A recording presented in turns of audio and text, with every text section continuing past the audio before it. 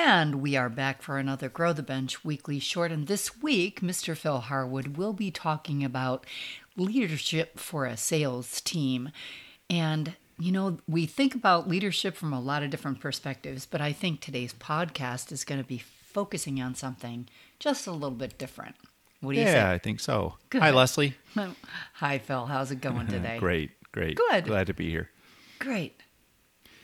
Yeah, well, what really inspired this week's blog was just thinking about sales and sales goals and, sales performance. And what I found and what I wrote about in this week's blog was just a very typical conversation that I have with business owners, a lot of times with young business owners who are just eager, they're hungry, they're aggressive, they're super fired up about, the future of their businesses, and they're just hungry to learn. And so we get into these great conversations about all kinds of things. And when we start talking about sales, one of the things I commonly ask is, well, talk to me about your process for creating sales goals and revenue growth and projections. Yeah, sure. And how does that fit into your financial plan and all that kind of thing. So what I've found very typically is that business owners have a good understanding of what their sales projections are. So they can have an intelligent conversation about growth, year to year percent growth and what that means in terms of numbers and percentage and burden to the organization and maybe even cash flow and things like that. And some of them have taken that sales goal and that overall sales goal and broke it down into individual sales goals for people. Yes. Which is cool. We should do that. Sales Management 101. Yes. Right? So, the theory is you assign every dollar of the sales goal to a person, so there's some accountability, right? Well, sure. You've done this before. You've worked in sales environments, right? Yeah, for a few years. Years. So Leslie, you tell me. I'm going to interview you now. Oh, does great. that sales goal typically? What's the best approach when you're agreeing on that sales goal? Is it best to have it handed to you, or is it best to have you have a little input in that? Okay, so you're talking about two different worlds. The first Yes. one is like as if I ever had a chance in my real life to have any input, which I pretty much often did not. However, I cannot say clearly enough that as if you've got a sales manager that's been working a territory for any period of time, their input is so valuable in terms of the overarching outlook on that territory, because they kind of know contextually what's going on, right? Sure. Something that maybe as a sales manager leader, you may not have your finger on that pulse. Yeah. So thanks, Leslie. You didn't anticipate that little twist, did you?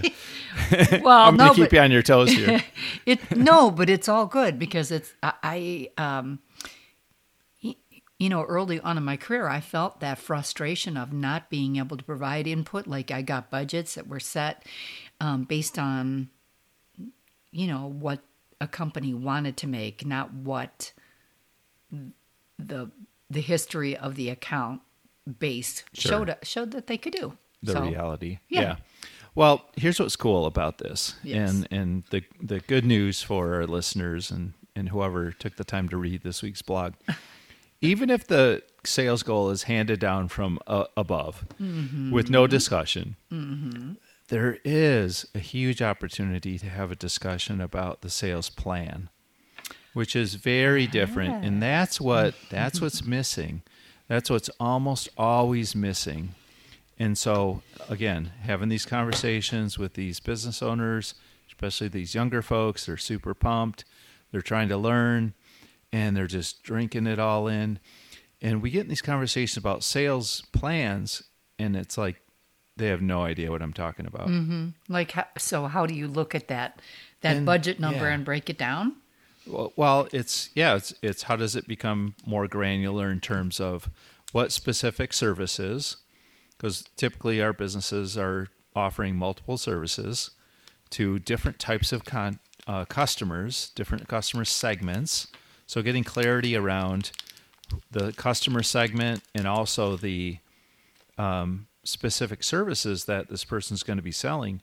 But then more than that is, what's the tactical action items that are going to be occurring that this person can be reporting on and tracking performance and results, so we know what works and what doesn't work.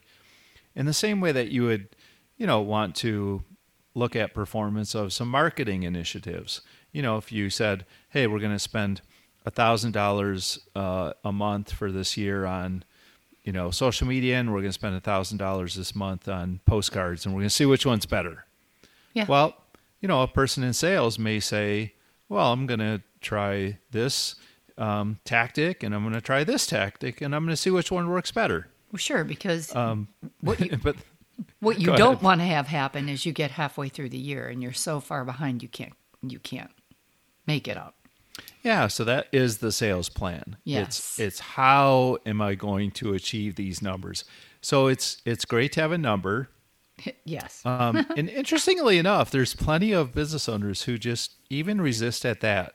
They flinch when you talk about just top line gross revenue. They say, I have no idea. Oh, wow. Life's unpredictable.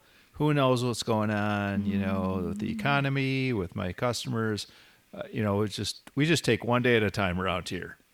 Yeah, but if you're not a brand new organization, you must have some history You upon which certainly have history, Of right? course. Yeah. And, the reality is you have overhead that you have to pay for. So, let's be honest. We all have certain financial requirements, which kind of dictates our sales goals. And that's why a lot of times sales goals are just handed down from above. Sure. Because they're the numbers that we have to hit no matter what.